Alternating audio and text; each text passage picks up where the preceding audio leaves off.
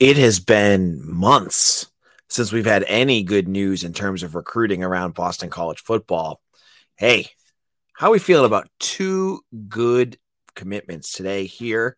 We're going to talk all about it on today's show. You are Locked On Boston College, your daily podcast on the Boston College Eagles, part of the Locked On Podcast Network, your team every day.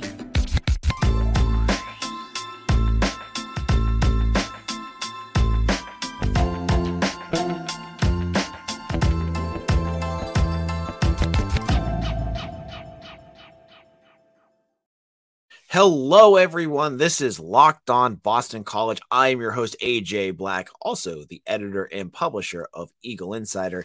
These days, every new potential hire can feel like a high-stakes wager for your small business. That's why LinkedIn Jobs helps find the right people for your team faster and for free.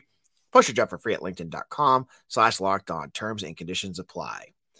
Now, we got two things on my mind that I want to talk about today, and that is recruiting, and that's positive news today, and basketball. We're going to look at the ACC schedule and how many games BC has to win to make the NCAA tournament. We'll get into all of that later on in the show. Now, going into today, the vibes around Boston College football recruiting has been abysmal. The fan base has been rightfully very concerned about the upcoming class of 2024. In just the past month, we've seen 3 players push off of their commitment. I'm not saying decommitments because there's other factors in play there why those players are no longer there. Now, since then, we have not seen any positive action for BC. We saw Henry Hasselback decommit from Michigan State, but he hasn't pledged to maroon and gold yet, so that's still there. And there hasn't been any other really positive news. Now, I had to go back probably to June since BC has landed a true class of 2024 commitment because it's been a while. You had the whole season, and during the season, BC usually doesn't get anything. Today, two commitments. And what I'm going to promise you is when I'm talking about them, I'm going to tell you I'm going to probably botch both of their names because without a pronunciation guide for a media guide in front of me, it's kind of hard. And you'll see in a second why one of the names is a little bit tricky. So both of these players are on the offensive line, which I think for a lot of Boston College fans is a good thing. You have been all asking, you're like, oh gosh, most other programs, they're all bringing in, 3 to 4 players and BC has one. And folks, I'm right there with you. With the price that it costs on the NIL market for some of these offensive linemen, this is the one position that you really need to nail. You need to be able to build depth at because getting a good offensive tackle out there on the transfer portal is expensive. You can get ones you can take a flyer on, but if you want to build up a Ozzie Trapilo or build up even a Christian Mahogany, you have to do it homegrown if you're Boston College. So let's get into who these players are. The first player BC landed is a player from Senegal, and his name is Pape Abdoulaye Sy. And I'm just going to call him Pape from now on because I don't know how to say his last name. Pape Abdoulaye Sy. I don't know if it's like 2 last names, but whatever it is. This is a kid who's 6'7", 300 pounds, and has an interesting story that's very different than most recruits out there because he has 2 trips that have sent him to BC. He started in Senegal. He's an African young man who came over to the London Academy. The NFL Academy in London, where he's played for the last 5 months. He is, if you want to look up a picture of raw, that's what Pape is, because he's played football for 5 months. So he has not shown up on a lot of recruiting. I had to create his own 247 page for him because he didn't have one. He had no other offers, but he was on campus this weekend on an official visit. So he was offered back in October. This is a kid that BC's had kept their eye on. Now, this is the kind of player recruit that you need to, like when the NBA drafts like foreign players, like like a French center, and they stash them for like 3 years and then figure out if they can use them or not. That's kind of what I see with Pape. You don't know what you have right now. This kid's played football probably less than many of you that are listening to this podcast, but he has the physical attributes. He's huge that you're like, okay, maybe if we can teach him how to, get him more established, teach him how to play a little bit, coach him up, as Halfley loves to say, you've got something here. But it's going to take you 3 years. This is a kid that, like, I hope that when you're listening to this podcast in 2025, you're not going, hey, AJ, is Pape going to be playing soon? No. We're looking like 26, 27 with this kid. He's going to be a project. He's going to be someone that's going to take a lot of time because he's just learning the sport. He's just learning how to play it. So I go back to, this has been, when I look at this has been a thing that BC's done.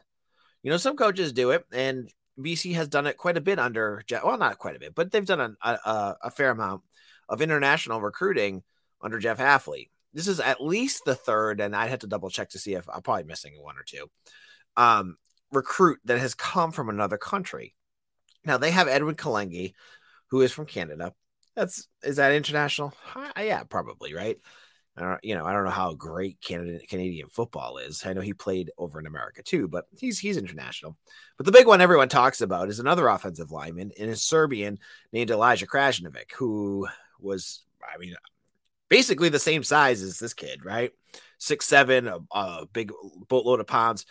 But just like Pape, he hadn't played at all very much either. That's the thing with European players in football.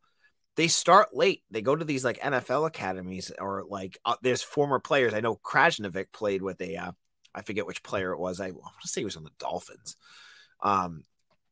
That kind of taught him the game. And Sam Candotti. Sam Candotti's the other one. Sorry, Australian. So they've had quite a few that have come from other countries, right?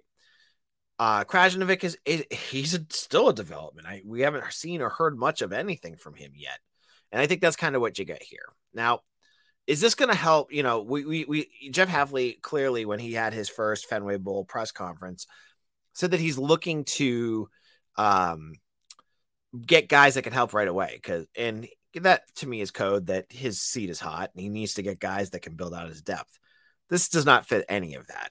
But you have to coach like you're going to keep coaching here, right? You can't just go and shoot your, chop off your hand to, chop off your ear to spite your face. You can't do that with what you're doing in terms of your plans. You can't just go all transfer portal, because if you are successful, then you're screwed in a couple years. So this is an interesting one. Is it exciting? I guess so. But is it something that's like groundbreaking? No, but maybe they can find a diamond in the rough here, and maybe he could be someone that could grow. We'll have to wait and see. In a moment, someone that's a little bit more polished, we'll get into that. And it's someone that BC beat out an SEC school for. You're going to hear all about that in just a moment. Now, I want to tell you about our good old friends over at LinkedIn. When you're hiring for your small business, you want to have as many top-tier candidates as possible. That's why you have to check out LinkedIn Jobs. LinkedIn Jobs has the tools to help find the right professionals for your team faster and for free. Now, say you're looking for someone in marketing, and you're looking for someone who's innovative, who knows what they're doing, who's great with computers, they know all the latest software. You just put that into your profile. They're going to help weed out anyone who doesn't fit that. LinkedIn isn't just another job board. LinkedIn has a vast network of more than 1 billion professionals, which makes this the best place to hire. Hiring is easy when you have that many qualified candidates. So easy, in fact, that 86% of small businesses get a qualified candidate within 24 hours. And LinkedIn Jobs knows that small businesses are wearing so many hats, they may not have time or resources to hire. But thankfully for LinkedIn, the process is intuitive, quick, and easy. It makes it so easy to find the people that you need for your job. So post your job for free at linkedin.com/lockedoncollege. That's linkedin.com/lockedoncollege to post your job for free. Terms and conditions apply. Locked On Boston College, AJ Black. This is Locked On BC, your team every day. And we're the only Boston College podcast out there that does this every single day, 5 days a week. We have guests like Mitch Wolf and Beacon Street Ball who are coming on from Eagle Insider of 247 Network. We got the experts. We got everything here. Make sure you like this podcast and subscribe wherever you're getting it. And if you're on a podcast app, give us 5 stars. We're putting more focus on other sports. You're going to see some basketball. Hopefully, we're going to have BC Hockey Blogger on soon to talk about hockey. Hopefully, you'll check all that out. Now, before I get into the second commitment, I want to tell you about a special deal that we have over at Eagle Insider. Remember, 247.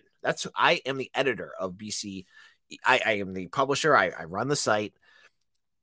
We have the biggest community of BC fans over here. And I'm not lying. I'm telling you the truth. And we have a special deal that you can get in for 50% off. My readers knew about all of these news items before they happened. I give you teases. I tell you what's happening. I'm talking to coaching. I'm talking to the players coaches. I have everything. And you can get in for like $3 a month. It's a great deal if you're a Boston College fan. I hope you check it out. The details to sign up are in the show notes. Make sure you sign up today. And I'm sure people out there in the comment section that are subscribers will tell you why it's a great deal. Now, second commitment. Let's get to our second news item of the day. And I just went right by it. Did I not put him in? There, I'll just use this picture. All right. Jaden LaFontant is a 24 offensive lineman, class of 24, offensive lineman from the Brunswick School in Connecticut. Hey, a New England recruit. Yay. And this is a big deal because BC landed a commitment from him. Why is it a big deal? Is because BC flipped him from an SEC school. And it's not Vanderbilt. I know a lot of people will be like, oh, yeah, it's probably like Vandy or something, right? It's Kentucky. That's a pretty good school.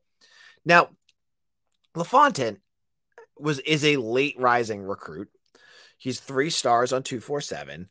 I think he's interior offensive lineman, so probably a guard.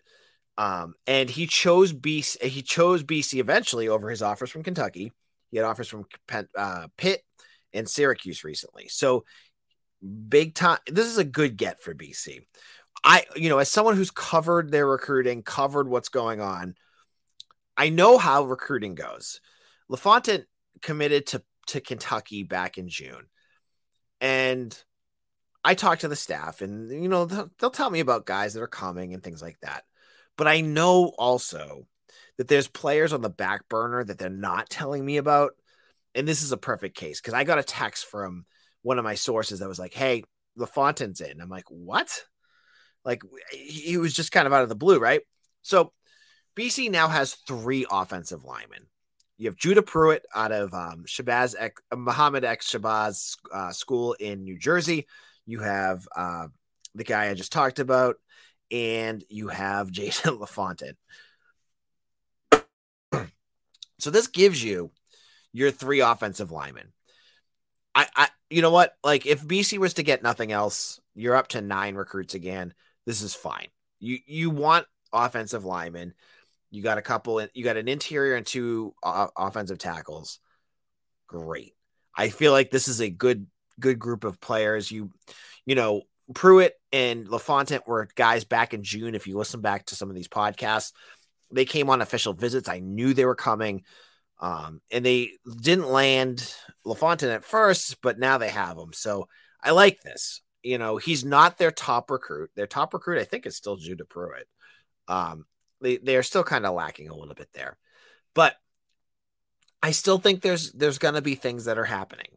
One name that you're going to want to watch for that's coming up this weekend, and I already reported a couple weeks ago, so it's kind of old news, and you guys are awesome out there on Locked On BC. His name is Jonathan Montague. He is from North Carolina, and I think he's had 55 touchdowns over the last 2 years as a quarterback. He's an athlete, and I give you more information after he visits. but he's visiting this weekend. I saw Henry Hasselback will be visiting this weekend again. He was just at UCLA the past weekend. So you got all these guys, a couple more guys to look at. Syer Torrance, I'll tell you right now. I'll give you guys a little scoop. I don't think he's coming here. There's a group of recruits that are falling in love with Fran Brown in Syracuse, and I think he's one of them. And let me just say, while I'm talking about Fran Brown in Syracuse, everything I've heard is, yeah, that's great. He's got the new car sheen to him. He hasn't coached it down yet, but the fact that Syracuse had to go out and get a defensive backs coach that has no coaching experience. I mean, you guys have seen what happened here. It's taking a long time for Hafley to figure things out. And the fact that last I heard, they were considering getting the Giants running backs coach as their offensive coordinator. Good luck. They're recruiting fine now, but when they start losing games because they can't figure out what to do on offense, good luck.